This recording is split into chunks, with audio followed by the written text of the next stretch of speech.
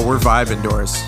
Doors, they want me to be mad. They want me to come on here and be upset and all sad and shit, but no. We're vibing. Why? Because the music sounds better with you, Doors. Aww. Sounds better with you, buddy. Thanks, How you man. feeling, man? You won. Congratulations. I did win. I did. Before we talk about me, and we will do that, who's they? Is it they, the league, or is it Mike's they? Which they are we discussing? They is a figment of our imaginations. Oh, of course. They is whatever you want it to be. They could be this fucking water bottle. It could be Lucy. It could be the sweater you're wearing. It is whatever you want it to be. It could be the universe. They is anything. It's an abstract. What's the thing I'm thinking of? It's like I don't know. My brain's not working right now. It's like a fucking. Hey, you're doing a great It's job. like a fucking thingamajig. It's like a thing you just I don't know, whatever. You know what I mean? You're doing it's great. It's a fucking illusion. You know? That's the one. Hey, do you see what my sweater says? Can you read the little thing can't on my? see it. You can't read it. Can't see it. Crazy? Crazy? No, close. It's a sweater that I got at my former employer back in the day, Grazia, the restaurant I used to work at. Oh, and yeah. it's just a little subtle logo. It says Grazia. I'm wearing it for Franco. Grazia, Franco. Thank you for not showing up this week. I really appreciate it. Oh! Thanks for allowing my team to just limp into the next round of the playoffs. It's great. It's great. I feel great. I can't believe that I'm advancing, first of all. I cannot believe that I'm moving on. And I also can't believe I'm doing it considering some of the performances on my team. But somehow I put up 130 plus. We'll get to that later. We will talk about it. Yes, we will. I'm happy about it, and we will talk about it. You were so confident last week, Tones, Dude. and I was just not. Do you want to talk about that for a second? Of course, right? Of course. And you know what? We should have known. I should have known. Because I've been saying all year, this is a wacky year. And no, I told you say it every year. This is truly wacky. Okay, this is a weird year. Yeah. I was confident. You were not. I should have known. That's not good for me. And I should have sat there and said, "Oh, you're dead in the water." Well, no. Like, your team is not bad. It's not going to just score 97 points every week. We should know. And given the gambling that I've been doing this year, once you start figuring it out, that's when you go the other side, and that's how you make money. And I'm like, okay, cool. Like, take that and apply it to our fantasy league. And I should have known. But now we're left with the top 4 seeds, and that's boring, man. Maybe I was just trying to will some fun into existence here. But the top 4 seeds in a season like this being left is just kind of, whatever. Should we abolish bye weeks? Thoughts? Well, Nick doesn't want that to happen. He only put up 113 points this week on his bye. Mike, meanwhile, 143 on the bye. His team blew their load early. Like, did they waste all of their points in week 15 when he didn't get a chance to play? I'm looking over at the consolation bracket, which is not usually what you do at this stage of the early podcast here. But 101 to 119. Those were the range of point totals we got in what was a very tight consolation bracket side. Tones, I mean, you would have been beaten by 3 guys in the consolation bracket side. Even weirder, CRG would have beat Nick this week. Wow. Like, that is how important, you talk about the bye weeks, that is how important these bye weeks are. Nicky very happy that he's in one of those 2 spots, and he was in the second of those 2. So there we are. You had a really good idea. You had a really good idea to do our annual draft revision of the year, and we're going to do that later on this podcast. We're obviously going to get through the matchups first. We're going to talk about our predictions for next week. That includes the consolation bracket, or the loser bracket, as we call it. But we are going to do a little draft revision. Do you want to give a little quick hitter on what that's going to entail so guys can stick around? Well, if they don't stick around, I'm going to fucking disown them. They're out of the league. Yeah, No, we're going to do the thing we always do, man. We're going to look back at the draft trades because there were some big ones. We'll break down the first round and see, hey, was it actually good this year or not?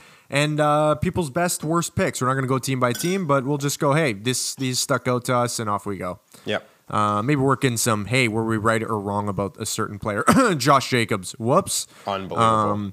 That thing hit me so hard today, the thing I put in the chat there. Yeah. Of just Zamir White, the 4th round. I was like, oh my God, that's me. That was literally me. Like, holy shit. Do we forget that Josh Jacobs played in the Hall of Fame game, and not just played, he started it. Yeah. And I'm watching that going, that is fucking crazy. Yeah. That is insane that he started that game and got legitimate run, and we're going, oh my God, Jacobs is dead. Unbelievable. You just never know. Jacobs played in the Hall of Fame game, and Jamar Chase couldn't see the football on day 1 of the NFL season, man. A lot of weird things happened in the offseason. Gabe Davis was the second coming of fucking Randy Moss in the offseason. I think a lot of Everybody's people saw calling through for this that. guy.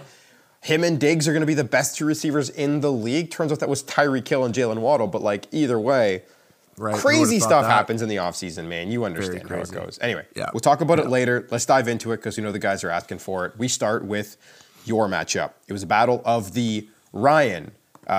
I say the Ryan because I'm trying to figure out what seed he is. It's the 3rd seed. It's Ryan versus Tones, the 6th seed. And Ryan 10-4, 6-8 Tones. Ryan barely defeats you, Tones. It was 112 to 104. Quote from you on Sunday: "Does my team know it's the fantasy football quarterfinals?" Take me through it a little bit, Tones, because it started pretty good for you with Dalvin Cook on Saturday.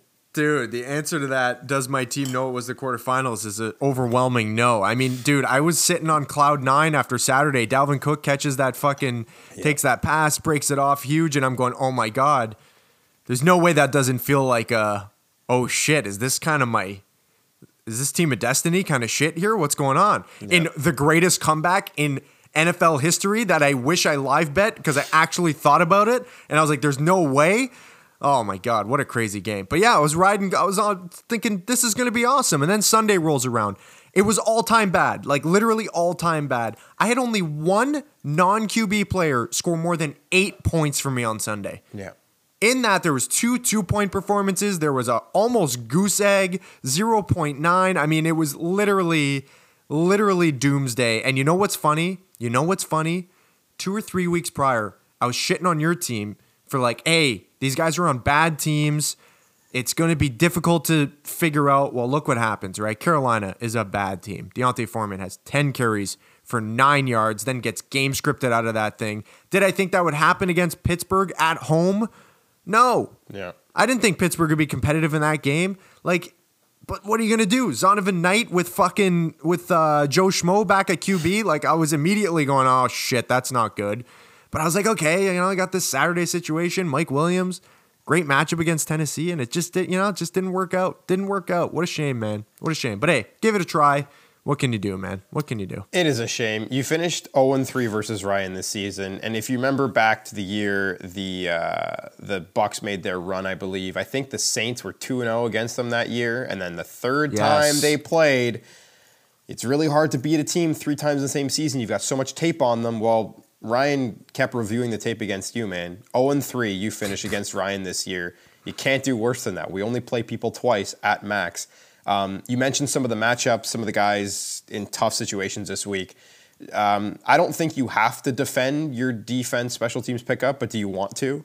Oh my God, dude, what was that? Yeah, in Dan the chat. I know it was a little, that's a little revisionist history, no? First of all, who cares about defense? Like, who cares? This is a fucking crapshoot. You're rolling the fucking dice, and this is such a prime example. The Packers were in the group of teams that I was thinking about picking up. And I'm sitting there going, who do I think is the actual better defense? Right. And it's the Panthers. Like, the Panthers actually have like a decent fucking defense.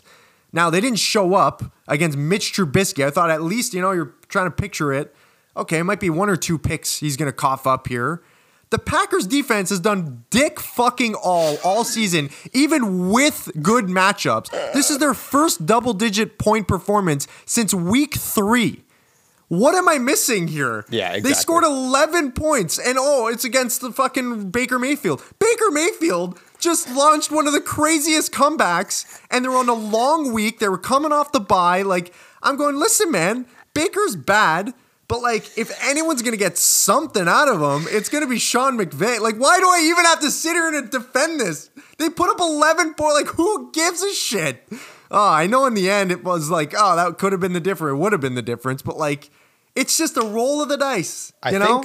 And I picked the better defense by actual football standards, which is why this shit should be gone, because who cares? Well, that's it, right? That's it right there, is that once again, and we have multiple examples of this in terms of the young players that you pick, the old wash veterans you choose not to pick. Once again, your knowledge of general football comes back to bite you in the ass. You knew which defense was better, and you picked them, and you ended up losing because of that. How dare you know so much about football? You, sir, are being scammed by your own brain. I'm telling you, man, next year, I am going whatever I think makes the most sense, I'm doing the opposite. George. And I just as an experiment, I just want to see what happens, right? I'm actually gonna do it. You think everyone's sitting there rolling their eyes like, whatever, Tones. I'm telling you, I'm drafting like 4 or 5 players next year that I fucking hate. And I'm picking up like situations like that. Everything's pointing in the Panthers' direction here. Let me take the other guys and let's see what happens. Yeah. Fucking silly, man. Anyway. So Ryan, we have to pivot to him. I'm going to give you a season recap, Tomes, as we like to do in these situations on the pod. But first, we got to give Ryan some credit here. I know the 112 doesn't look good, but let's give him his due, okay? 5 straight games since losing Cooper Kupp. We never thought this was possible. We put him off the cliff when he lost that guy. We power ranked him as such. And there's a bunch of reasons this week why, but you want to talk quickly about Austin Ekeler, I think. Yeah, Ekeler was, obviously Connor, I called it going in. It was the guy I was most afraid of. He delivers with 16 points, but then there's Ekeler, right? And I'm going, this guy is so frustrating to go against because it doesn't look good. You're watching the games, you're going, okay, he's not doing a ton, and then he just finds his way in the end zone. You look up, and he has like 70 yards, but he gets the touchdown, so he gets there, right? He gets that mid-teen situation. Yep. This is a stat for you as I was diving into him, okay? He has topped 110 total yards only twice this season. Wow. He has been living off touchdowns. And that is kind of how Kamara's been the last couple years. Then look what happens when the touchdowns evaporate. Now, here's the thing. Justin Herbert is not washed. He's got plenty of great football going ahead of him. I think Eckler's going to be fine going forward. But guys like that drive me crazy to go against. And it's not like, this isn't a shitting on Ryan for having him or shitting on Ekeler as a player. I think Eckler's an awesome player. But it's so naggingly annoying, right? It's just like, are you even that good? You just get propped up by all these touchdowns and it just, it's just, I don't know. It seems to me like it's a little fugazi. But hey. I understand. You got to be good, right? You're in the red zone and you score touchdowns. That is a skill. But it's just annoying to go against. It really, really is. And we remember another guy. Oh, sorry. Go ahead. Yeah, I was just going to say, we remember early in the season, Austin Ekeler, we were sounding the panic alarms before week 4. He had 13, and 9 points. There were no touchdowns. There was no production. Rushing totals were 36, 39, and 5 yards. And then all of a sudden, he goes bananas. 30-plus in 4 straight weeks, has the bye, comes out hot. So... And 14 total touchdowns in 14 weeks is the number for Ekeler. And that tells you everything you need to know about his fantasy production this year. Yeah. I'm not even sure he's at a 800 total yard. I don't know. I think he probably actually is. But I don't even think his total yardage is like anything special right now. He's not even at 700 rushing yards. That's it. Yeah, he definitely has more than 300 receiving yards. I don't have that for sure, but it's got to be considering where he is in terms of the fantasy ranks. And bro, I can't even click on the player page and it just gives me his rushing stats. It's so annoying. Give me all the stats. Why do I gotta go to a different website? It just gives me his rushing stats as if the guy's never caught a ball in his life. It's so fucking annoying. Death, taxes, and Tones being pissed off about the Yahoo structure. Am I crazy? This is so ridiculous. Anyway. Yeah. Holy fuck. We got to talk about another player. His name is Devonta Smith. This guy I've shat on at every opportunity because I swear to God I can bench more than him. I could probably beat him up, but he can run faster than me, and that's the end of it. But he's been great lately. 18, 14, and 15 points. He's got 200-plus yard games in there. He seems to be kind of the 1B to A.J. Brown's 1A, which is not something I thought would happen. Yep. This guy's flirting with 1,000 yards this year. Am I just wrong about this guy? Not necessarily, Tones, because I think that certain guys thrive in certain situations. And I think Devonta Smith had a really good year last year because he was one of the only options there. But A.J. Brown being there opens up an opportunity for him to do different stuff. He's not the same player. He doesn't do the same things. And I think they complement each other really well. Jalen Hurts is very good. They have an amazing run game. They're on the field a lot. So I don't think you are necessarily super wrong about your evaluation of the player and what he's capable of doing. However, he's a really great fit in that offense. And I understand where you came into the season being like, this guy is 150 pounds soaking wet. He's going to get injured. He sucks, whatever it is. But he's found his way to make it work. And it seems like he has some of his best games when he plays against you. So here we are. Classic. He puts up 15 points this week. Ryan only gets 11 out of the quarterback position this week. It was a sweat for him. Christian Watson with 6.5. Aaron Rodgers with just under 12, one of his worst games of the year. It was I could not believe how tight that was, and we knew, Tones, that you weren't going to survive that Monday night. But for it to be this close, considering the circumstances, was shocking. So we do have to give credit to some of the guys that made it happen. We mentioned Smith, we mentioned Eckler, Chris Godwin, one of his best games of the year, 18 points. Awesome. It actually was his second best game of the year. That was incredible. And James Conner keeps putting things into the end zone. So I know it wasn't an overall stunning performance from Ryan, but some guys had to show up. And some of the guys like Godwin, like Devonta Smith, who he's kind of been waiting on all year to see where they are, they do it for him this week.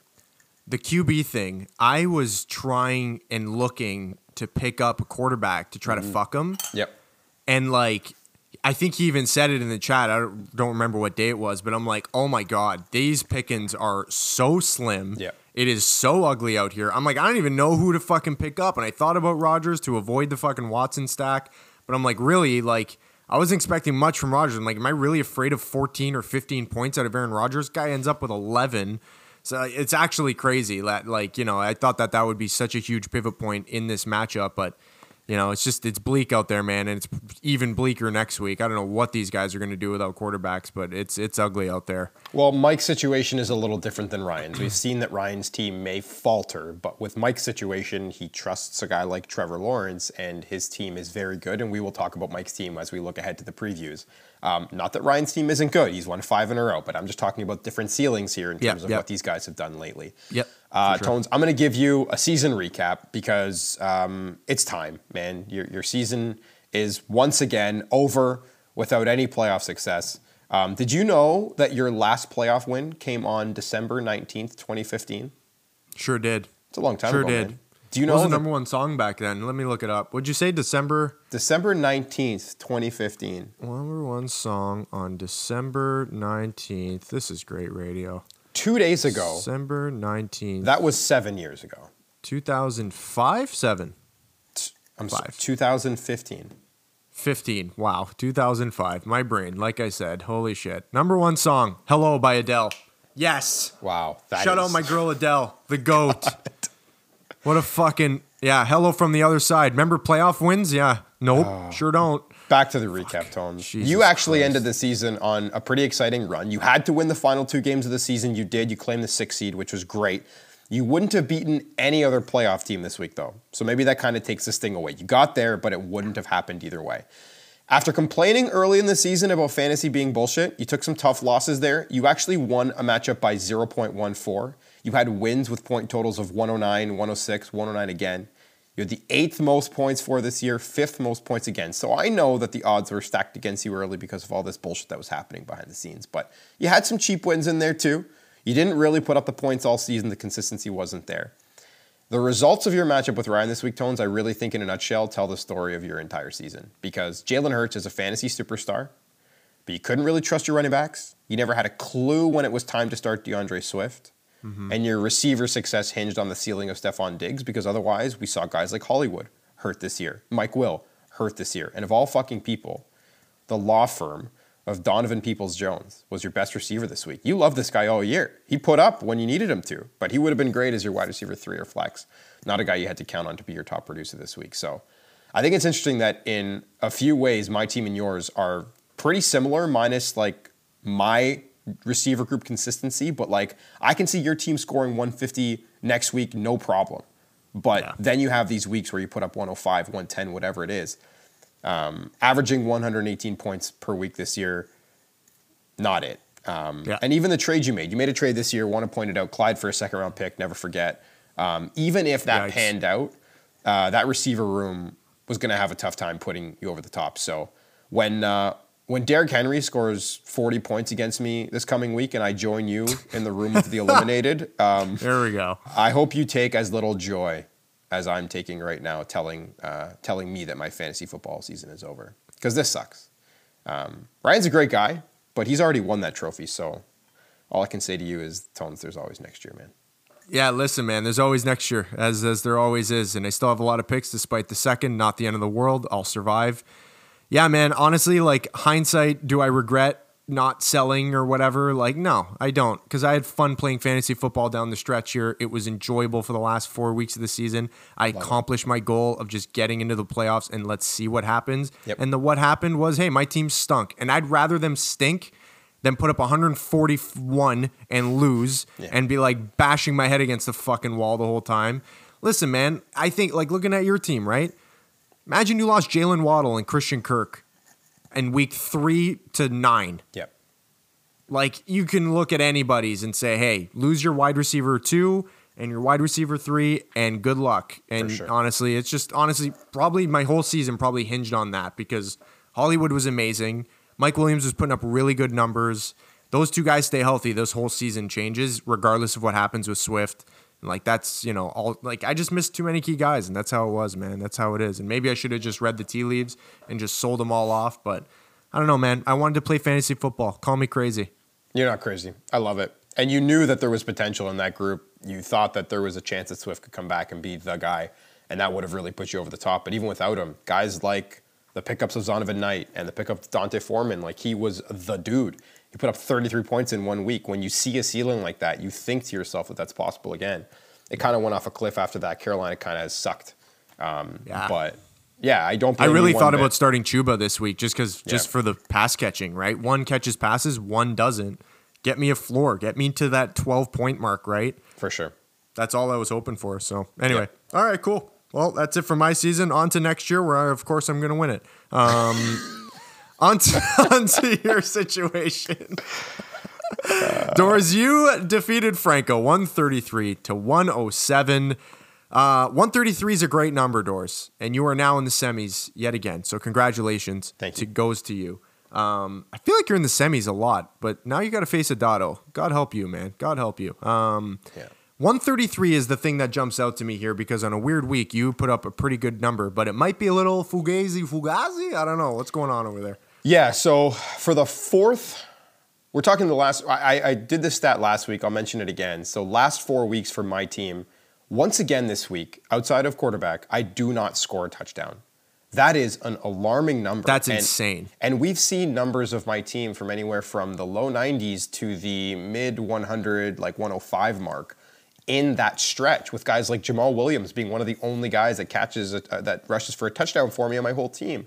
So again, to say the stat, 4 weeks of my team, 4 total touchdowns scored outside the QB position. So let's talk about that QB position because we have to give our Greg Jennings Performer of the Week this week to Joshua Allen. Fuck it. You can't stop me. This guy's an absolute star. I mentioned it earlier this season on this program. Franco wanted to give me Patrick Mahomes for Josh Allen. It would have been a fair trade. All the way through the season, it would have been a fair trade. But still, Josh Allen, when it matters the most, is the bigger guy. He does more things, and he was an absolute stud when I needed him. There's a reason why it's 133. If you take off 20 points off of Josh Allen's 35, 36, I'm only sitting at 113, which would have been barely enough to beat Ryan this week in his 112. So, yeah, it's a big deal. Now, that said, some decent totals out of my receivers this week. We've seen that all season, though. So, Tones, I throw it to you when I say my running backs have to figure it out against Mike or else I'm fucked because, once again, these guys just do not show up for me. Yeah, it's ugly right now. I mean, it's nice to see ETN with 100-plus total yards. He finished with 127, 103 on the ground, 24 in the air. Lost the fumble, so, 11 fantasy points doesn't jump out at you. But that's good to see, especially against a tough Dallas team. Who's he got next week? The Jets, that's a toughie, so that's not easy. Yep. Jamal Williams, we knew this, right? Once the touchdowns dry up, jam fucking done. He still had a touchdown 3 weeks ago, only put up 9 points. Now we got 3 this past week, 3 the week before. So your running back situation is a massive issue. Here's where I'm not worried about it. Your receiver depth is looking really, really good. Pittman, we got to talk about the Pittman versus Waddle situation. You made a bold-ass call to bench Waddle. One that I frankly didn't agree with when you told me, am I crazy to do it? I'm like, I'm not going to tell him what to do here, but I'm like, you were afraid of the snow, right? That was what you were big time afraid of? Yeah. My thing was like, and I had Diggs in that game, and I'm going, well, it's the night game. I'm like, they're going to clear this up. We know this. Like, as long as it's not like actively blizzarding in that moment. Blizzarding, is that a word? It is not. In that moment of kickoff, then I'm not overly concerned. And based on the forecast that I was seeing, it seemed like it was kind of dissipating. Maybe there would be some in the second half, but like it wouldn't be anything crazy.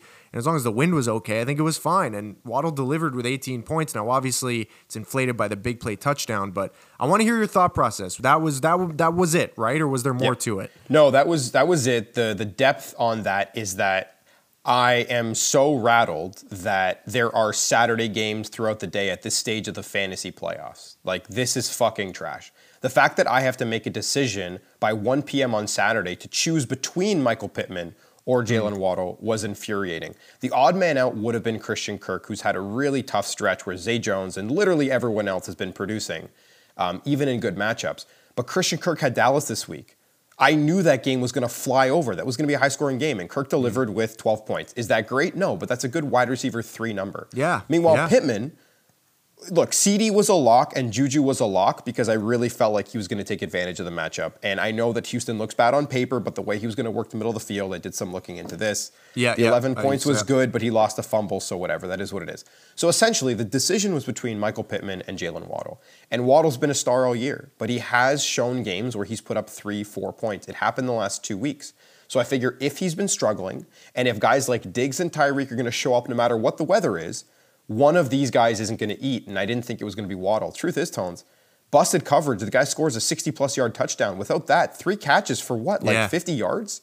Yeah, it would have been two for something. Yeah, 2 for 50 he only had something. 3 catches. Yep. So I think the thought process was Pittman has a smash spot. I may never start him again this year, but against Minnesota in a game that might be high scoring, I need to start this man. And it wasn't pretty, but 14 points out of Pittman was exactly what I wanted. Once I saw that, I was okay with Waddle being on the bench prior to the night game.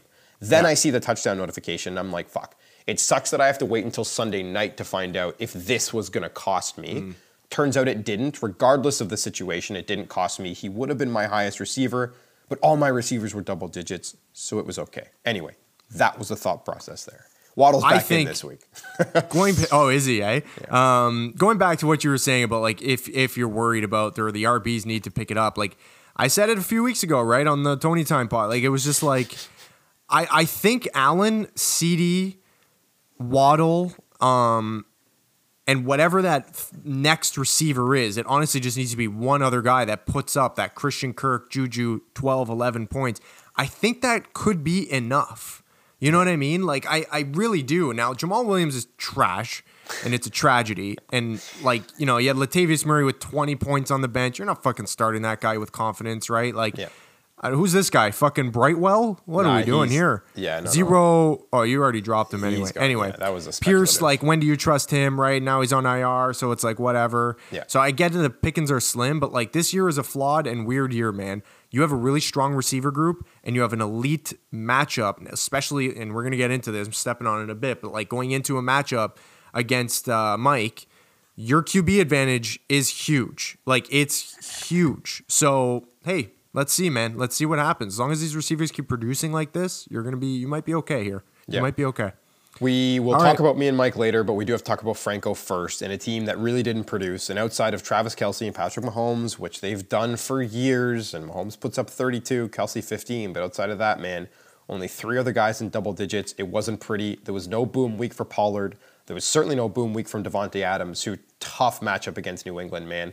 That was a really brutal matchup for him to have at this part of the season. Franco's last 4 weeks, 99 points. 133 is good. Then 105, 107. Not like my last 4 weeks have been much better, but this is a really brutal stretch for Franco. Coming into this week, you could have expected one of 2 scenarios for both of our teams, and his is the team that doesn't end up producing. Any thoughts from you on his roster? Because you'll be giving him his recap shortly as well.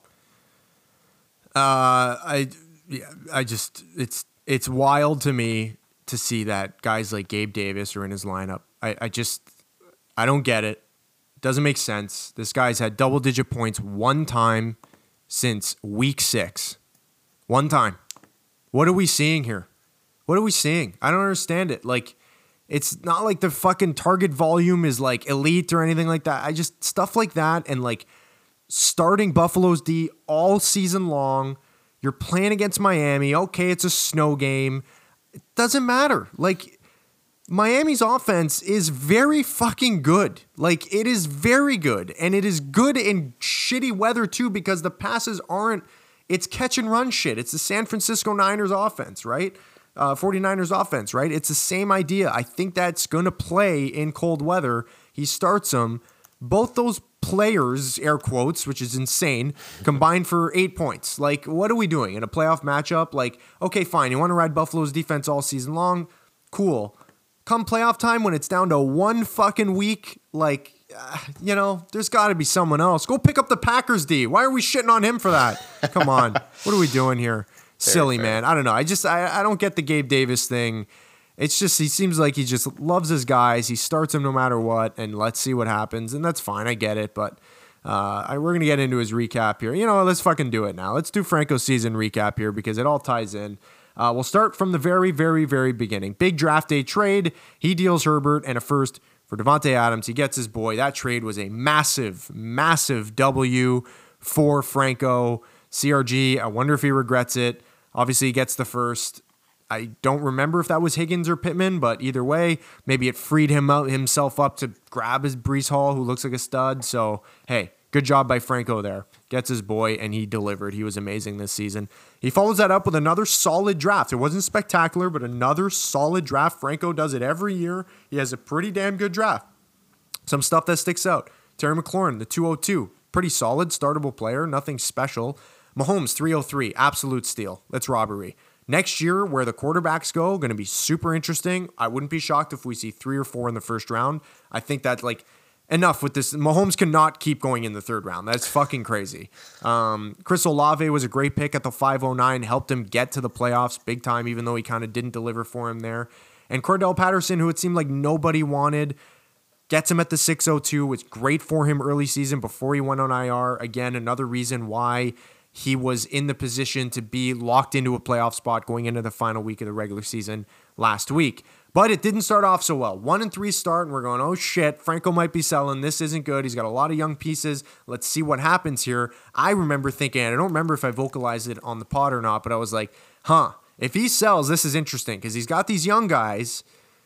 What if he just says, fucking I'm blowing it up, off goes Kelsey, off goes Kamara, off goes Adams, right? And we just say, we're going youths, we're going all youths, right? He didn't. He held the fort, and it worked out. He rallies for 3 straight wins, including a record-setting, and I still can't believe this, 221 points against you, Doors. That hurt. Yikes. Are you over it yet?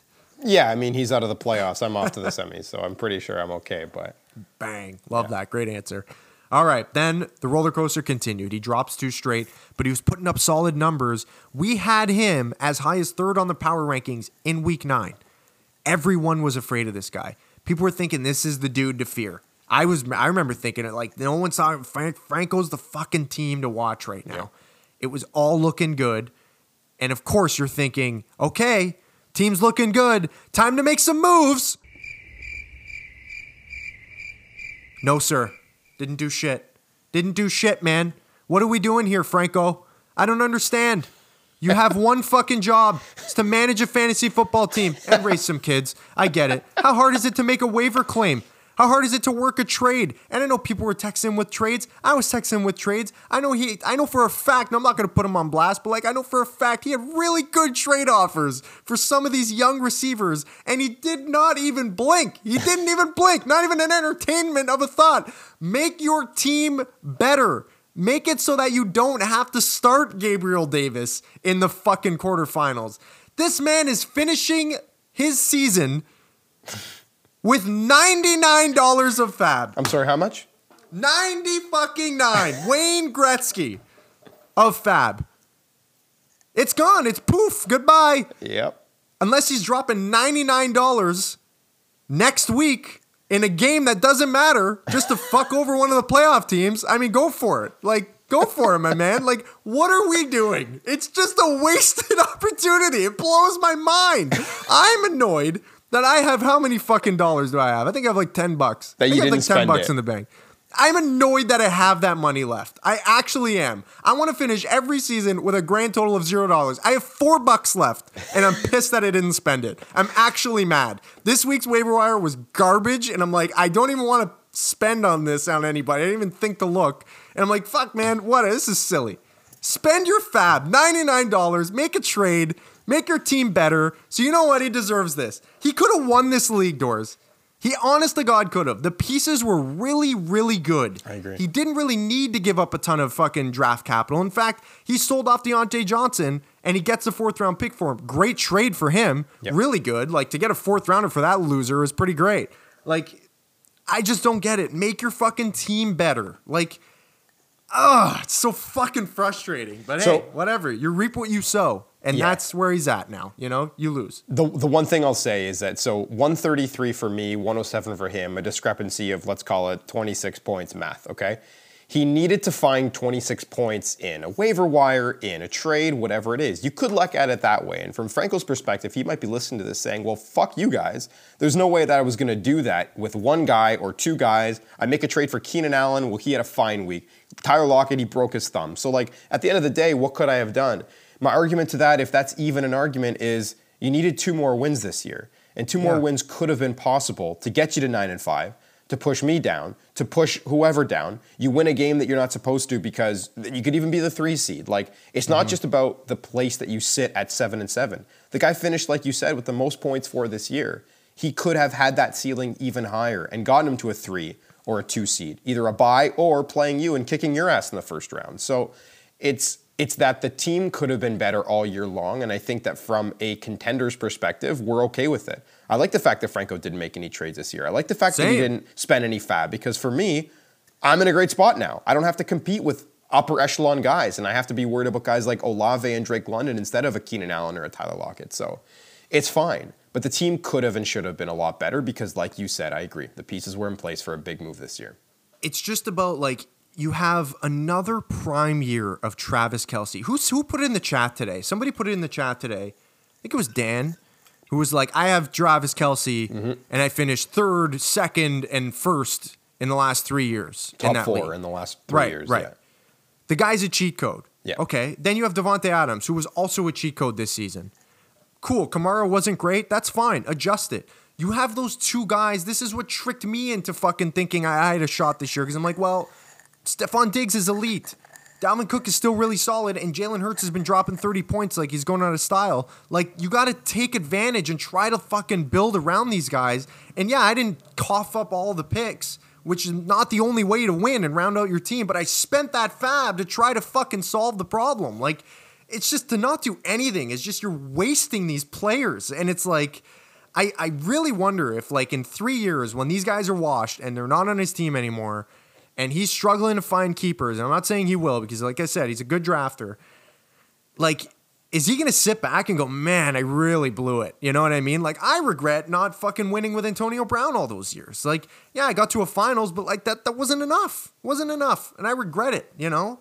I wished I did more. It's just fucking crazy. It's so infuriating. Well, this league has evolved, and the last thing I'll say is that Levin Odell, I got to a couple finals with those great players, but guess what? It didn't win me a championship. And the reason why is because I had 2 or 3 elite players, but I didn't have a 4th, and I didn't make trades to acquire more. And we've learned from aggressive guys in this league, like Nick when he won in year 1, like Dan when he won in year 2, and Mike when he won in year 3. These guys helped set the tone for what is fantasy success. And I'm not going to give them all the credit in the world. It's not like, this is the only fantasy football league on the planet. But what I mean by that is 3 or 4 good guys. If you can have stars in one of your top 3 or 4, all you got to do is build around them. Your 1st, 2nd, and 3rd round pick can go to guys that can help establish just big time success. And we have those guys here. Patrick Mahomes, Devontae Adams, Tony Pollard, Travis Kelce. Those are 4 amazing players this year. All it would have taken is a 1st and a 2nd. And just like that, Gabe Davis and fucking Chris Olave are out of your lineup. 1 defense pickup and Buffalo D's on the bench. That's all it is. That's all it is. This team would have been better than 133 points this week. Would have beaten me. Could have beaten me. That's it. Brutal, man. We've done enough on Franco, but that's it. You're right, and we should get into next week's stuff because it's the semis and it's very exciting. Yep. And I want to preface all this stuff with a couple news and notes here. Yep. I don't know if you've seen what's going on in the States weather-wise. Yeah. But it's going to be a shit show, man. Coming for it's us, going man. to be a shit show, and for us. Yep. The outdoor temperatures for some of these games, okay, that they're forecasting right now. Bills at Bears, -11. This is Fahrenheit, by the way. Seahawks Chiefs, -6. Saints Browns, -9. That over-under in that game is like 31. Yeah. I don't think I've ever seen it that low. Texans, Titans, 5 degrees. Falcons, Ravens, 7. Raiders, Steelers in Pittsburgh, -4. Jeez. What the fuck is going on? Okay, cool. Let's see what Vegas has to say. I've never seen this in my life. I counted it today. 11 games next week have an over-under less than 45 points. Yep. 11 out of 16. Yep. This week has a chance to be fucking banana lands. It was a low-scoring week in the quarters. I mean, I don't know if we can get anywhere. Like, I wouldn't be shocked if 2 teams out of the 4 even crack 100 at this rate. And it's fucking nuts. To give people an idea, for those who aren't so privy with the gambling stuff, is that 45 points for an over-under, when you consider a game to be 2 high-scoring offenses or close to a shootout, air quotes, you're looking at more like 52, 52 and a half and up. Yeah. It's kind of what we've seen in the last 5 years when it comes to like lines and how those lines move. So when you're talking about 45 points in comparison, we're talking about a full touchdown lower than what's considered to be a good offensive game between 2 good teams, which typically, you know, that can disappoint. But guess what? 45 points, 11 games reaching that total. We're looking at, yeah, like you said, Tones, a combination of bad weather and just bad football in general. There was a lot of games with the over-under in the 30s. A lot. Yeah. It was alarming. Like, it's ugly, man. Anyway, let's start it off here. Let's get into it. Nick's a 2 seed. Taking on Ryan. Doors, what are you looking at here? We're going to look at the positions by position, Tones, and we're going to start in this matchup with the most intriguing thing for me, and that's the quarterback matchup, because we know Justin Herbert. We know that he put up a stinker last week, but Nicky was on a bye, and guess what? Herbert gets Indy for a get-right game in an indoor stadium. And on the flip side, we don't have fantasy football success from Ryan's quarterback position, because will Lamar Jackson play this week? Oy. We don't know, and we don't think so. So Ryan didn't practice today, the being Wednesday. Did not practice. Exactly. So we'll see what happens in the next 2 days. But Ryan's stream of Aaron Rodgers almost failed him this week. He has Tom Brady on his bench right now. Good matchup for Brady against Arizona, and that's fine. But we talked about how hard it is to stream QBs, so we give the upper hand to Nicky with Justin Herbert because we don't know what to expect from Ryan. What are you seeing out of the running back position in this matchup? All right, RB position. Let's check it out. So it's Eckler, Mixon, Connor versus CMC, Nick Chubb, McKinnon, which is kind of interesting. CMC back to RB1 status overall. I mean, the guy's a freak. Yeah. Chubb's the big thing here, right? Yeah. Like, is he healthy or is he not playing? I don't know what's going on with him. Let's see. Let's check it out. Even if he's playing. Did not practice Wednesday. Yikes. And what scares you about that, right? Kareem Hunt's still in Rob's flex, so you can't go out and pick up his fucking his handcuff, right? Yeah. So, man, that's tough. So who goes in? Who slots in? So McKinnon's RB2. Miles Sanders against Dallas, good option, right? Yeah. Brian Robinson, we all know how I feel about that loser. Antonio Gibson, maybe. I don't know. That's tough. Here's the thing, though. Against San Fran. Even if Chubb plays, we knew coming into the season Chubb was going to be one of the best running backs in the league. Well, we were right until about week 11. His last 5 weeks, 8, 19, 8, 6, 9. Not good. He gets New Orleans this week. New Orleans, not bad against the run. Not great. But still, even if he plays, what version of that player are you getting? I think because of the success of McCaffrey, it might help mitigate the loss there. And we give the upper hand probably to Nick in terms of the running back position only because of CMC. When you have the best player at the position, arguably, you got to give it to Nicky there. Now, Austin Eckler's no slouch. We've seen James Conner be good. I don't know what to expect out of Joe Mixon, but I do like Nicky's options, including McCaffrey obviously being that big pillar there, a little bit better. Your thoughts? They all kind of have like poo-poo matchups here. Other than McKinnon against Seattle, like I guess Chubb against New Orleans, like our run D's not as good as it once was. Washington's no slouch. On the other side, like Indy's all right on the front. New England's very good against the run. Tampa's still very good against the run. I don't know. It's a tricky one, man. But yeah, I think I agree with you. I think I give the slight upper hand to Nicky because McKinnon's just been awesome. And like, fuck, I had him. I picked him up hoping for this a few weeks back. Yeah. Had to drop him, but it was like, man, and all of a sudden, of course, Nicky, right? Hand to God. He just grabs him and look what happens, right? Fucking unbelievable. Jesus Christ. So let's switch gears then to the wide receivers then. We've got Justin Jefferson, Keenan Allen, and the very surprising DJ Chark sliding in to Nicky's wide receiver 3 spot. Meanwhile, Chris Godwin, Christian Watson, Devonta Smith, very surprised with the success of some of those guys on Ryan's list there. But Watson's been great. Godwin's been good and had a really good week last week, and we've seen Devonta Smith be steady. I like the balance of Ryan's receivers here, but again, it's hard to ignore one of the facts that we said coming into this year. Nicky might have the two best players at their respective positions in CMC and JJ. If you're Ryan, you probably like your depth and the way that it's spread out there at receiver, but you're terrified of Justin Jefferson and what he can do on a weekly basis. I do think Godwin can match what Justin Jefferson does as long as Jefferson doesn't go fucking banana lands, right? If he gets 24, 27 points, okay, sure. Yeah, like he's not going to match that. But if he ends up with a still good but unsexy and unspectacular 16, 17, I think Godwin could do that for sure. Now, Nicky had a heart attack last week. Jefferson went down, didn't look good, comes back, was a little winded, but remember the turf toe thing? Like, remember he's taking some licks, dude. Like, there was a couple weeks ago where fucking it looked like Jefferson was taking every hard hit. I think it was against the Jets. He was just getting absolutely hammered. Maybe the boo-boos are starting to pile up here. I agree with you that I do think I like Ryan's overall group better.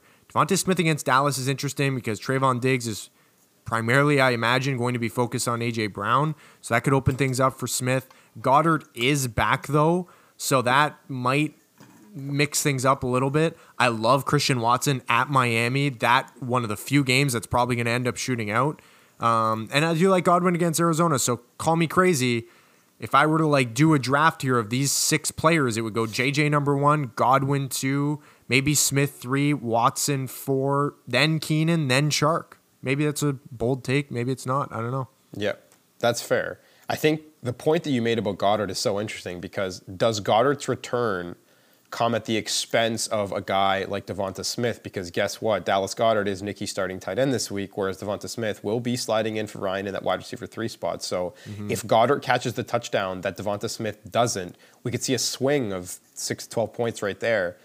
That will be an interesting matchup to watch. And going to the tight ends, it's Waller versus Goddard. Based on the tight end landscape this year, Tones, this is just a crapshoot at tight end that I don't even want to discuss because it's just so gross. So at the end of the day, we're looking at a situation where Ryan currently has Lamar in at 20 points. The point spread is 12, but it doesn't even fucking matter. Who you got in this matchup? What's your takeaway here? Oh, man. I'm going with my guy, Ryan, man. I'm done betting against this guy, man. I'm done. And I know I'm going against fucking Satan over there. Fucking hand of God Maradona, this guy. With this fucking magic juju beans over there and Nick. But I think I'm going with Ryan. What's the team name story here? Friendly Fire? What does this mean? Honestly, I couldn't tell you. And Ryan, let us know. It Ryan, sucks let that us I don't know. know. Yeah, it sucks. Let us know. I'd like to know. Who you got, Doris? I got Nick because I had him going to the finals, and I think that like the same argument you used with Ryan that you can't get a bet against him, I'm going to use the same one with Nicky. I'm tired of thinking that he can't do it. He had 3 losses this year for like the fucking 3rd straight year or fewer. You know what I mean?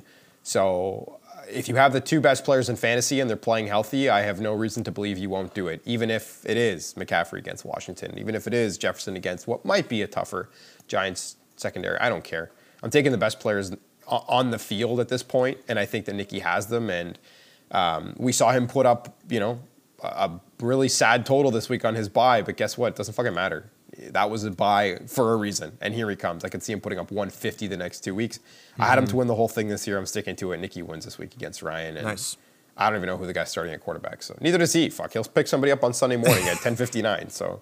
Yeah, 100%. Yeah. 100%. All right, Doors, let's do yours. Let's do yours. Yeah. You play Mike. You can exercise your playoff Dotto demons this week. You can do it, Doors. I don't know. Maybe not. We'll see. We'll dive in. Let's start with QB. Not. Josh Allen versus, looks like Trevor Lawrence. Allen's going at Chicago. Trevor Lawrence at the New York Jets on Thursday night. Whoa, mama, is that ever lopsided? Yikes.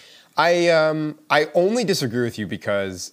Yes, Josh Allen has been an absolute superstar, but Trevor Lawrence has had an amazing 2 weeks in matchups that he shouldn't have had an amazing 2 weeks in. So I know it's a Thursday night, and I know the Jets defense is tough. Mike knows that too. He's the one who screenshotted those matchups, and yet Trevor Lawrence is sitting there in his lineup, and I get it, man. I'm in the fantasy semifinals in a work league that I joined, and yes, guys, I'm in another league. Can't believe I'm saying it. By the way, Tones, I won this week with Zonovan Knight and fucking Dante Foreman. So I beat Sid Sixero with 104 points or something. Jeez. This is going to be the playoffs this year, man. It's going to be disgusting. Sad. Anyway, the point is to say that I'm starting Lawrence with slight confidence in that league because of how good he's been. Never mind who he's playing. I do like who he's played. So what he's done lately. So I know that Allen does have an advantage. If Josh Allen only puts up 22 and Trevor Lawrence can put up at least 20, we wipe that off the board. That's a matchup that I need to thrive in for this to work because I don't know which version of my team is going to show up this week. And no matter what the answer will be, I don't know it's going to be enough because of the next group we're going to talk about. And that's the running backs. This is a stacked squad, Tones, for Mike. Henry, Jacobs, Aaron Jones going up against ETN, and some combo of Jamal Williams, Latavius Murray, Deion Jackson. Oh my God, Doris, what are we doing here? That's ugly, man. Clear lean to Mike on that one. I don't even think there's much more to talk about. I don't care what version of ETN shows up. Yeah. That's tough. That's very tough. Jamal Williams is just, honestly, just a bench player at this point. You pray for the tutty and you pray for the 3-tutty game, which can happen, absolutely. But Swift was, again, somehow a little more involved last week. I think he had 12 touches or something like that. Yeah. So it's like, okay, like how's that backfield going to shake out? Let's find out. But yeah, it's ugly, man. It's ugly. And it's Derrick Henry against me against the Houston Texans, who have the worst running back defense in like the history of the NFL. So it literally could not be a worse combination for me. If Henry doesn't manage to put up 30 points and he only puts up 20 or 25, that's okay because Josh Jacobs and Aaron Jones are both there to give him at least 15 to 20 together too. Texting Rich today, he's like, are you excited for this matchup? And I said, no, I'm not excited for this matchup. And it's because of the running back situation. I had Mike going to the finals for a reason. Yes, I had Nicky winning, but best players on the field, man. Best player this year has been fucking Josh Jacobs in terms of the running back situation. Very close has been Derrick Henry. And Aaron Jones, although he's been faltering a little bit lately, showed us on Monday night that he can still do it. He's still got what it takes. So I don't care if ETN gets me a big boom 25 week. If I don't get anything out of that RB2 spot, I'm in tough. And we're going to move on to the receivers now. And I know I have maybe a slight edge because of what these guys have done and the consistency that they've done it. But I'm not blowing Mike out of the water in this matchup either. And the receiver matchup as it stands right now is Amon-Ra St. Brown, who we know has been good, DK Metcalf, who doesn't have Tyler Lockett there, and Mike Evans, who's been weird this year. Up against Waddle, CeeDee, and Juju Pittman. We'll see how my lineup ends up shaking out at the end of the day. But I like my receivers. But the fucked up thing is I don't have the kind of edge over his guys in the same way that he has with running backs against me, which is where I say if you want to give me the edge, great, but it's so slim that I don't feel good about taking that advantage. You know what I mean? I do. See, I think, and this is why I think it was important to bring up the caveat of what this week is kind of looking like weather-wise and what Vegas thinks this week's going to look like. Mike's 3 guys are all on the road in outdoor stadiums. 2 of those 3 in KC, in Carolina. It's going to be ugly. It's not going to be good. The other one is at Arizona for Mike Evans, who has been literal dog shit this year. I think there is a real chance that, like, your guys are going to be just fine. Now, mind you, Waddle is in Green Bay. That's going to be horrendously Waddle's bad. At home against Green Bay. Oh, never. Sorry, I read that wrong. There you go. He's in Miami. There, I'll eat my words on that. Perfect, right? Yeah. Dallas Dome Stadium, right? Closed. You're good to go. Christian Kirk at the New York Jets. He's a slot guy. Same reason why this maybe could work for Amon-Ra St. Brown. Just get peppered with receptions, right? Yeah. Just have a really lame 8-catch for 62-yard kind of game like Pittman did last week. Get you to 12, 13, 14 points, right? Yep. That could happen for both guys. I give you the slight lean here, man. I really do. I love the KC versus Seattle matchup for Juju Smith-Schuster. I think that's a good one as well. I honestly kind of disagree with you. I think you have a really good advantage in that spot. And like I said, man, I've already said it. That combo with Josh Allen, it's all you need. It's all you need. And if Mark Andrews somehow tumbles his big ass into the end zone, you are fucking cooking with gas all of a sudden, right? Because I think that's where your big advantage is, to be honest. Because Kittle's just, what do we know? Like, it's fucking, roll the fucking dice. And I guess you could say that with both these guys, but like, what the fuck is Kittle going to do? Was last week he was great. Now Debo's out. Okay, so maybe that was actually a sign of things to come. I don't know. What do you think? I think that I would rather take, here's George Kittle's last 5 weeks, okay? 22 points, 4, 3, 4, 23 points. I would much rather take that than Mark Andrews' last 5 weeks. Fair enough. 9, 7, 2, 4. If tight end is a wasteland, give me a guy who might reach that plateau. And the crazy thing is, and I'll admit it now because it's not going to happen. I can say on this podcast that this is not going to happen. Mark Andrews will be in my starting lineup, but I contemplated putting waiver claims in for tight ends this week to start them over Mark Andrews because I can't do it. And wouldn't have blamed you. He's playing Atlanta. Atlanta can give up yards and points. I can see Mark Andrews finding the end zone for the first time since week 6.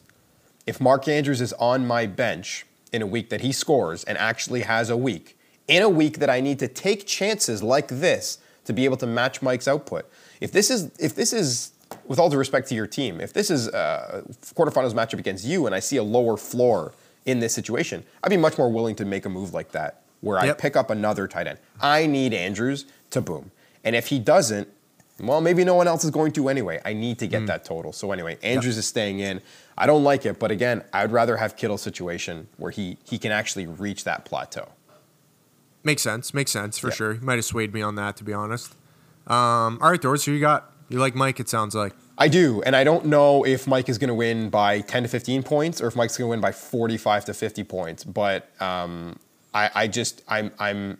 know I'm not supposed to put it into the universe, and Mike's going to laugh hearing this because he's going to say to himself, what a chump. He's putting it out there. He's having that negative energy. That means it's not going to happen. Bro, I'm just spitting the facts. I'm just telling you the way I see it, the way it looks. I know these running backs are amazing. It's been assembled as such. He's very lucky to get Josh Jacobs. He made a trade for Aaron Jones, and he has Derrick Henry. I don't have Derrick Henry, and I certainly don't have a Josh Jacobs or Aaron Jones. So here we are. I got Mike, and I feel like you agree with that. I am with Mike as well. I think it's going to be closer than maybe we all think it will be, but I think ultimately the X factor here is Derrick Henry against Houston. The numbers are insane. I wish I saved it off. I saw it earlier this week, and I thought, hey, mental note, take a note of that one. Look it up yourselves, you lazy fucks. Derrick Henry's amazing against Houston. I have no reason to believe that won't continue. I honestly could see a fucking 45-point monstrosity coming from this guy, and he just single-handedly wins him the week. I honestly could. So I'm taking Mike. He's going to the finals. Let's go. Here's the only way that Derrick Henry doesn't perform against Houston this week, and I can actually see this playing out, so I'm not just saying it to put it out there, but I can actually see this happening.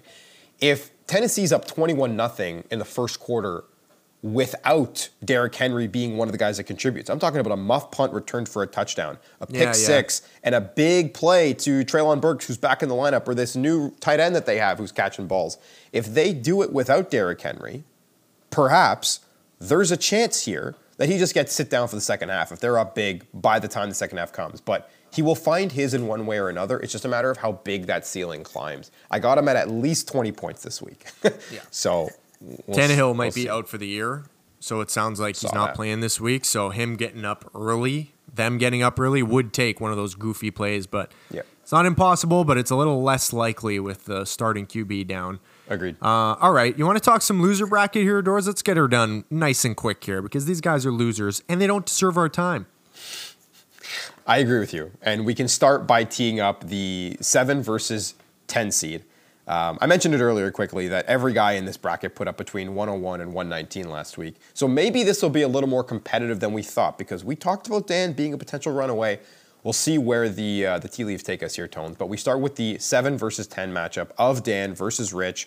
We have a 120-point projection from Dan and 109 from Richard Ben, who, man, unfortunately just lost Jonathan Taylor for the rest of the season. That would be really, really big if Taylor wasn't really doing great, and Rich also didn't have the emergence of J.K. Dobbins anyways. So here we are. We have Dan versus Rich. Looking at the matchup, I see star power on one side and only a couple stars, if that, on the other side. Tones, any thoughts on who you got? Is Ramondre Stevenson playing? Limited in practice. Sounds like he's playing. T. Higgins back. See if Kenneth Walker's playing. Didn't take part in Wednesday's practice. Okay. Flex guy. That's okay. Got some options. IU can go in there. Montgomery can go in there. There's options. I think it's Dan. It's pretty simple. I don't know. Rich is 1-13, so you got to think based on what we said off the top, right? Okay, well, things got to regress to the mean at some point.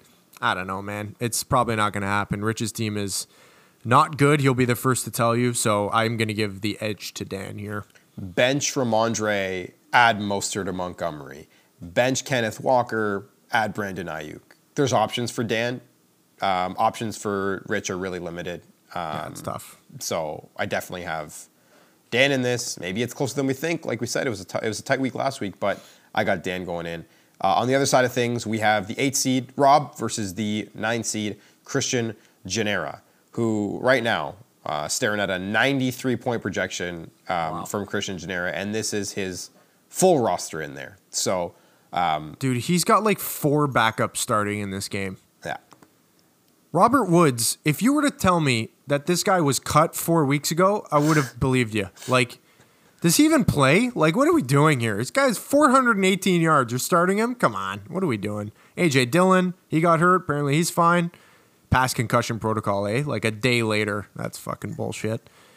Yeah, Gus Edwards, like, what are we doing here? Give me the edge to Rob here. Not even a question. Absolutely. I don't have much to say about it otherwise. Justin Fields and Jamar Chase alone might win this matchup for Rob. We'll see what version of Kirk Cousins shows up, but I don't think it matters. Even if Christian has 1 or 2 guys explode, Rob has enough guys to give him at least 105, 110, which might be enough to move him on.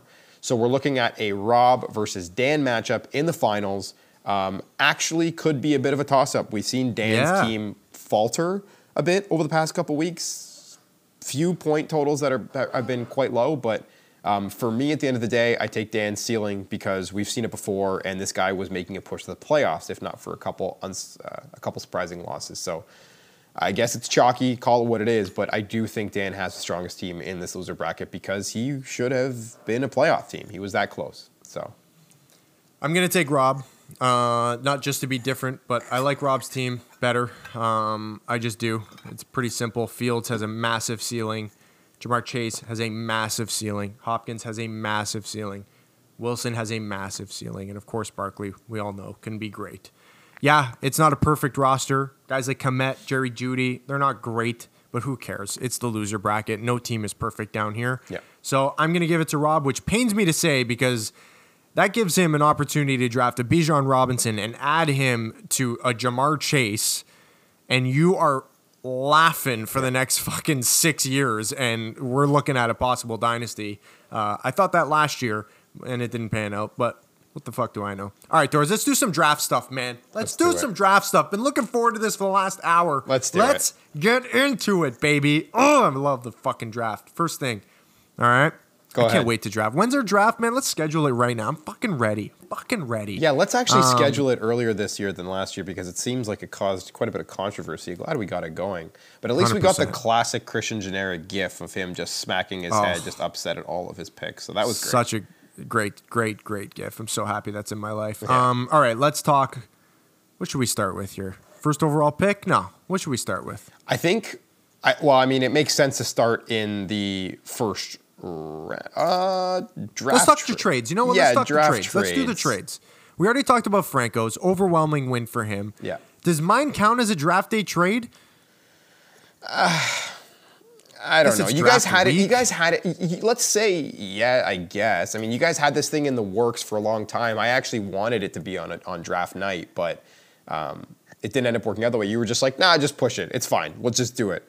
But let's just count it. Let's talk about it. Let's talk about the Stefon Diggs situation. And I use his name first because I feel like he's been the dude.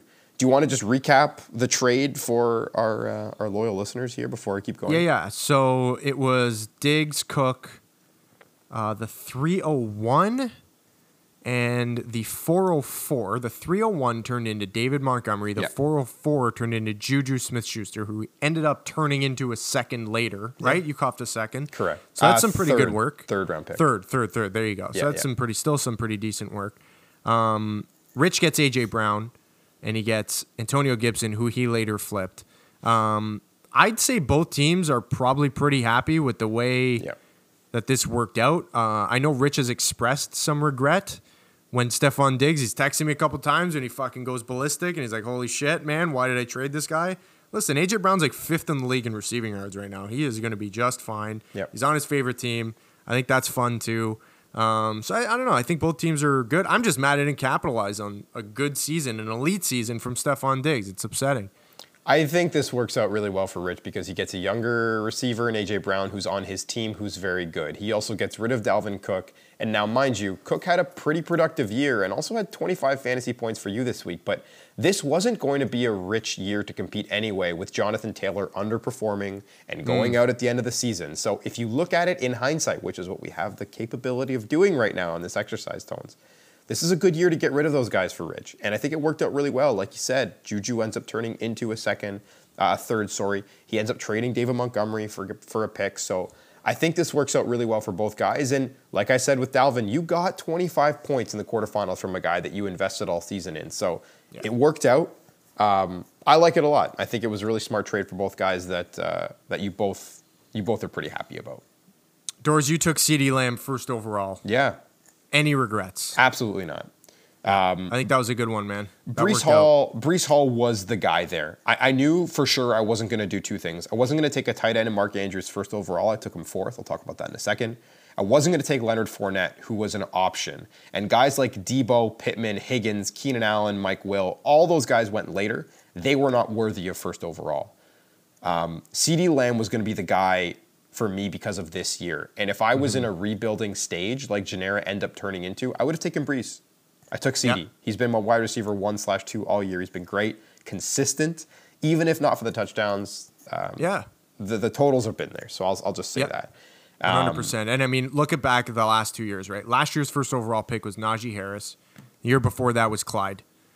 Pretty ugly, right? We had a pretty tough string, and it kind of looked like we're kind of getting to a point where it's like, and listen, Najee was really good last year on Ryan's championship team, so we can't shit on him too much. Yeah. But for future first overall pick barometer, not great. I mean, Leonard Fournette was a bust for me. He was great his rookie year as well. That pick should be a guy that you're able to invest in and have on your squad for at least, I'd say, a couple of years. Then I'd say that's a good thing. CeeDee Lamb is going to be on your team. I imagine he's going to be a keeper for you. It wouldn't shock anybody if he is.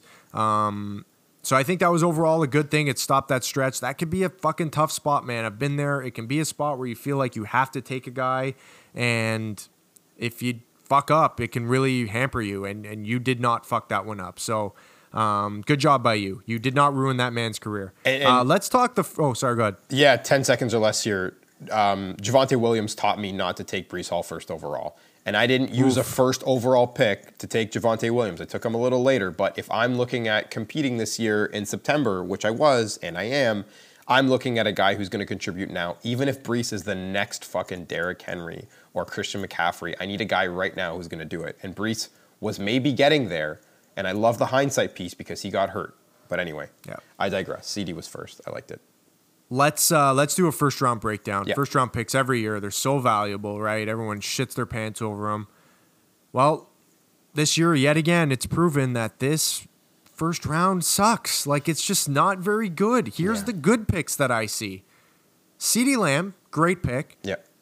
T. Higgins, end of list. Yeah. Like, honestly, the meh are Mark Andrews, and I give him meh because he was excellent in the first half of the year. Then he gets hurt. Help me win. And he's still playing games. through it. Yeah, he won you games. He's a big reason why you have the record that you have. Yeah. Leonard Fournette, bad. Michael Pittman, bad. Debo Samuel, bad. Mike Evans, bad. Breece Hall, injured. Keenan Allen was injured most of the year. Mike Williams missed a ton of time this year. I mean, tell me I'm wrong. Like, this is ugly as fuck. Like, it is not good. And, like, I just am constantly thinking, like, man, is the first round pick just, like, not worth anything? Like, are we just constantly overrating that value in trades? I don't know, man. I think it's ugly. I think it's tough because if you do end up hitting on a guy in that tier, it's you're giving yourself a better chance at getting a guy who's going to have that higher ceiling. But as we've said many times, the majority of the time you're going to miss. That's just a fact. And I know this because my first round pick for the last 8 years has been terrible until this year. Thing is, I had two of them, and one of them kind of missed in Mark Andrews. So the only thing I'll say is I have a Breece Hall appreciation moment here because Breece was a good pick before the injury. He was a great pick, for he sure. was very quickly, and much quicker than I had said he would, was turning his season into a huge success. Yeah. He had 4 straight games with a touchdown before he got hurt, hit that 100-plus rushing. He was catching balls. The guy was a fucking star, if not for the injury. And so Gennaro has a guy who's going to be his dude, and he picked him 2nd overall, and I think that was a really good pick. So anyway, you're right. Most of this first round is a debacle, as usual. Trade your first round picks, right? Right, Nikki? Trade your picks, baby. Trade your prospects in baseball. Trade your picks in fantasy. Here we go. Speaking of picks, let's do some best and worst. Best picks for me. Here's a couple that jump out, all right? Yep. This is not going team by team. I'm just looking through and seeing, hey, wow, that's a great value. Yep. Josh Allen, the 302. Robbery. Yep. Amon-Ra St. Brown, 305. What a pick by Mike. Really good. Guy could be a keeper. Wouldn't be shocked. Sticking with Mike, Josh Jacobs, 407. What? Zamir White, man. What the hell? Yeah. Ramondre Stevenson, 604. Thought that was a great one. A lot of us hemmed and hawed when that one happened. Garrett Wilson, the 905. It's the 5th overall pick in the NFL draft. Went 9th round in our league. Again, sometimes I look back through and I'm just like, why? What were we thinking? And I know what I was thinking. Zach Wilson's might be just trash.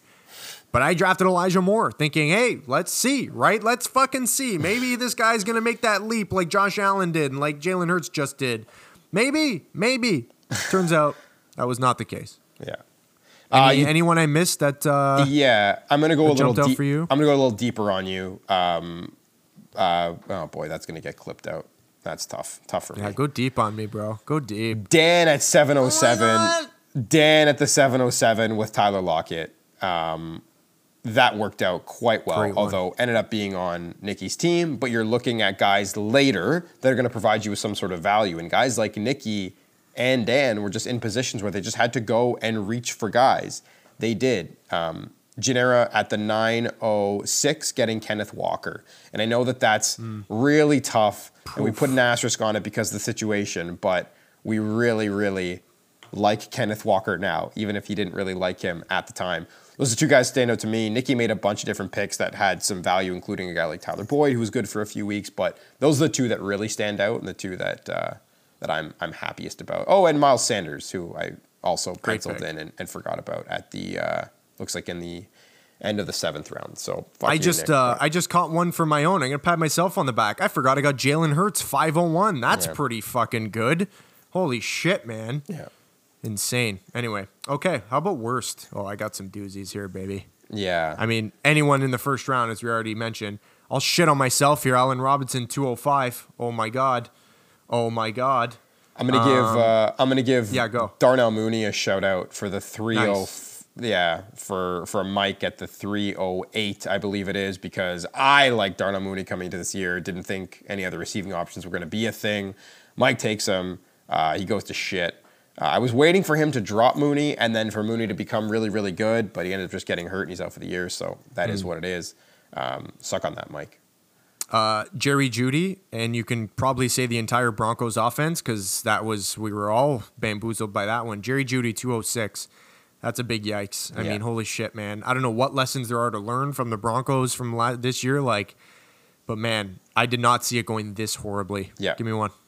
I'm going to give you the 506. Anthony picks Elijah Moore. I understand the process. I understand the process. Zach Wilson was one of the worst quarterbacks, if not the worst in the league this year. I understand the upside, but Elijah Moore being where he is, considering you had these picks, you needed a guy there that was going to give you depth. Elijah Moore didn't do it. Right before, in the earlier round, right in the middle of the 4th round is Gennaro with Darren Waller. Again, I get the process. You're going into that next tier of guys, but man, yikes. Fucking sucks.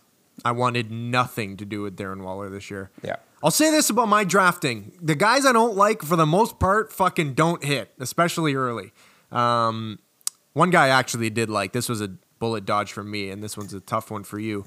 My boy, this one hurts. Michael Thomas, 209. Yeah. Oh, my goodness gracious. Yeah. Immediately gets hurt. That was the worry. And he goes to IR, and that's the end of his season, man. What was once one of the most untouchable, unstoppable receivers in the league is now just like, where does he go next year? 13th round? Like, holy shit, man. And thank goodness for the excess of picks I had to make that pick, because otherwise that would have hurt even more. If I didn't have another pick for a round or two and I counted on Mike T to be my wide receiver 2 or 3, that would have been a real challenge for me to overcome. I'll hit you with one on your side because, my God, and I liked it, man, but Chase Edmonds at the 410, I liked it. Like, I really did. And I understand the process, and I believed he was going to be the guy. Miami shook things up, had Mostert and brought in Wilson too. So I get it. Didn't work out, though. Didn't work out. They paid him. I liked the offensive scheme. Yeah. Or the running game scheme. I've always liked Edmonds as a player, and I'm like, oh, he's actually going to get a chance. I thought he'd catch passes. Yeah. He did none of those things, not one. What a shame. I had a terrible draft. Holy fuck.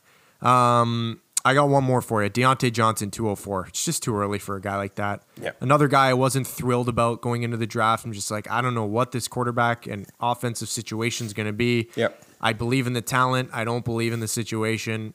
Pass. Yep. I was glad that I remember thinking, thank God Franco took him right before I did because I didn't want to have to make that choice. Yeah.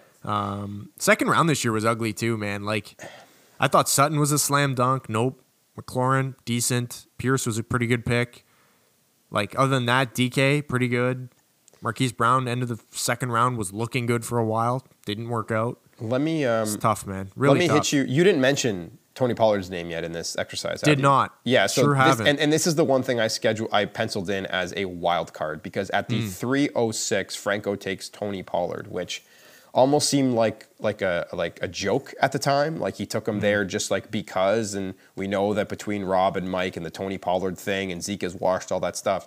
So I say it's a wild card because like arguably the best handcuff backup in the league to take him at that time where you're Franco and have a lot of picks, like not the worst thing, but he ends up being this absolute star and one of Franco's 4 best players by the end of the year, arguably 3 best players. So it's kind of like my wild card. I don't know what to make of that in the position because it was kind of weird, but ended up hitting like super high.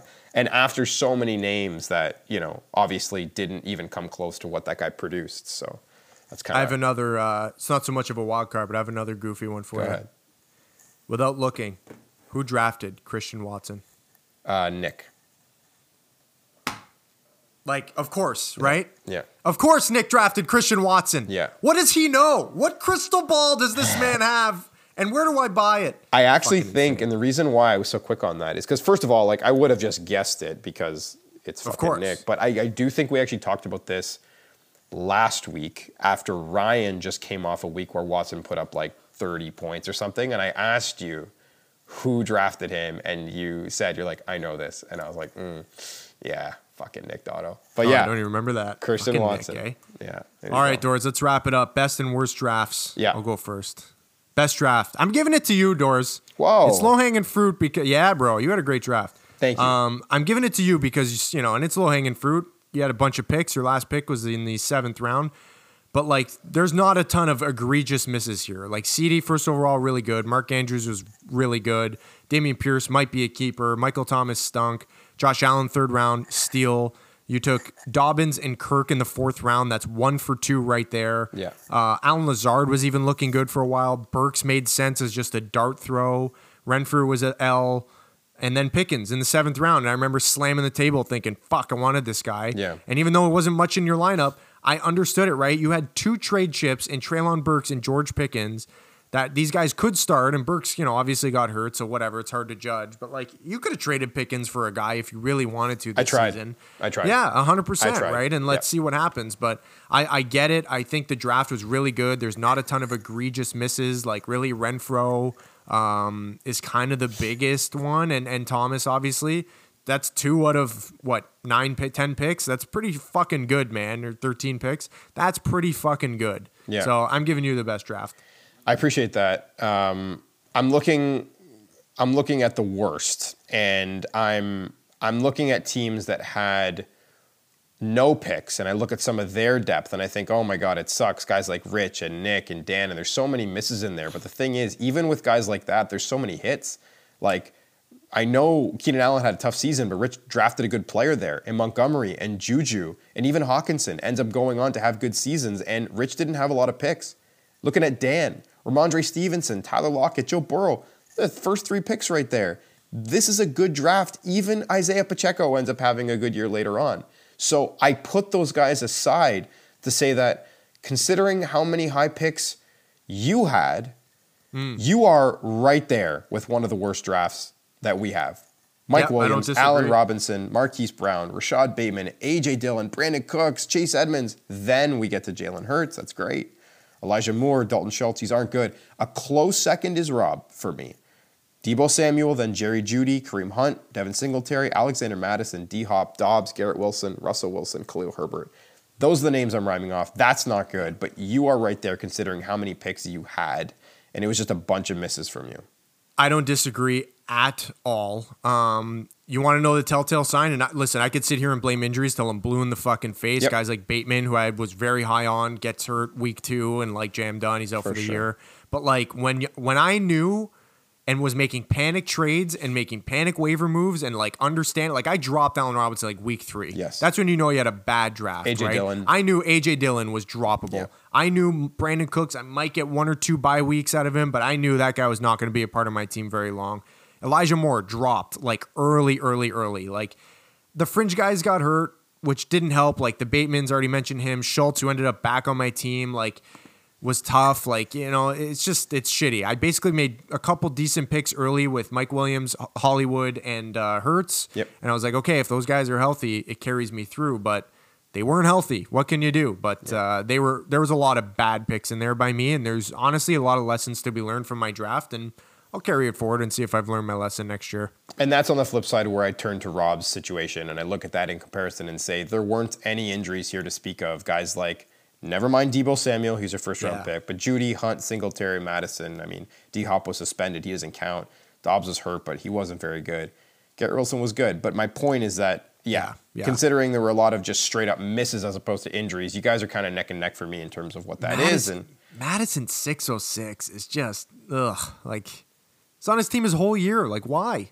Dalvin Cook was one shoulder injury away from being out for the year, and Rob has That's an what we RB1, thought, but he suffered the injury, and he came right back, and he was performing well. I mean, at some point, you got to cut bait. Like, it's crazy. I understand. That early is wild. Like, that's just so early. Yeah. I remember thinking that at the time, too. I'm like, I wasn't even thinking, like, I was like, I can't draft this guy because he's not going to go early enough. And sure enough, he did. Anyway, crazy. Well, the draft, been there, done that. And it was another interesting one. I love looking back at it. I'm going to be staring at this a lot this summer, as I usually do. Yeah. It's always fun. But Doris, semis next week, buddy. Are you got a semi for the semis? What's going on? Yeah, not yet. It's too early. It's too early. Even after Thursday night, I'm sure that shit show of a Jets Jags matchup isn't going to get me too excited. But Mike and I Eat some oysters. You're gonna start feeling things. Oh, I know. Yeah, Mike and I have some serious implications in this Thursday night game. I know we're going to release this by Wednesday night, Thursday morning when people are listening, possibly. And this is a big game for us. We've got 3 guys going in this between Trevor Lawrence, ETN, and Christian Kirk. So there are early implications. But Tones, I ask you, and for those who don't know, have you seen the slate in terms of where these games line up this week? And if the answer is no, we've got a Thursday game as usual, but the main slate is Saturday, not Sunday. We are flipping Saturday and Sunday in terms of what they look like. We've got Saturday 1 o'clock games like crazy. We've got Saturday 2 at 4 o'clock, and then 1 Saturday night game, Las Vegas, Pittsburgh, yuck, puke.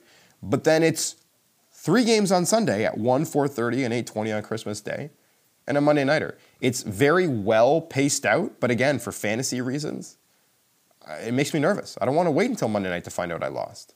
I don't mind it because it's like, just enjoy Christmas Day, you know? Like, be with your fucking families. It's just fantasy football. It's all bullshit anyway.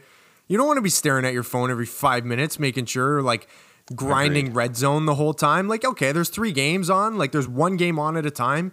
You can just, like, casually watch those games, and you might only have 1 player in that thing. Like, I remember for the Indy fucking Minnesota game this past week, anytime the Colts are on offense, I was like, all right, let's go grab a snack.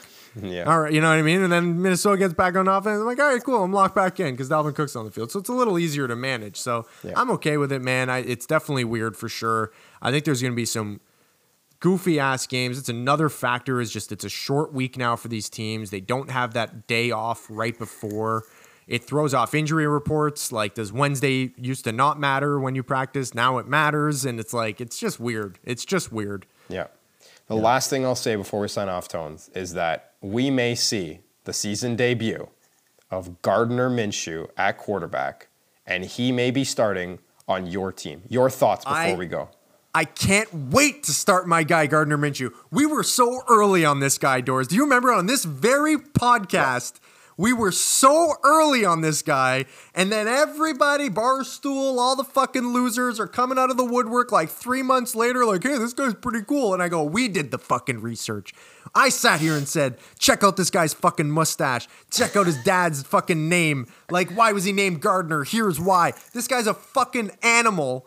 I can't wait to start him. I can't wait. I kind of hope Hurts gets hurt. Why not? Or Hurts doesn't play. I kind of hope. I just want to see Gardner cook, baby. I love it. He's really good. I like Gardner. I actually do. I think he's a good quarterback, man. Yeah. A great backup. Could he have Nick Foles vibes? By the way, Nick Foles also starting this week for Indianapolis. Yeah, what? Sorry, what? Yeah, severely concerned about the status of my guy, Michael Pittman, for that game. But we'll talk about that another day. Is any quarterback healthy? Like, honestly. No one is healthy, and I'm even feeling sick right now, Tones. My throat, just not it. Not the answer we're looking for ahead of the holidays. You got the itis? Yeah, hour and a half of talking to the boys on this podcast, not going to help. So we leave you. It's week 16. Mike Dotto, here we go. Try to take it easy on me, okay? Good luck to everybody, including Loser Bracket. Tones, love you.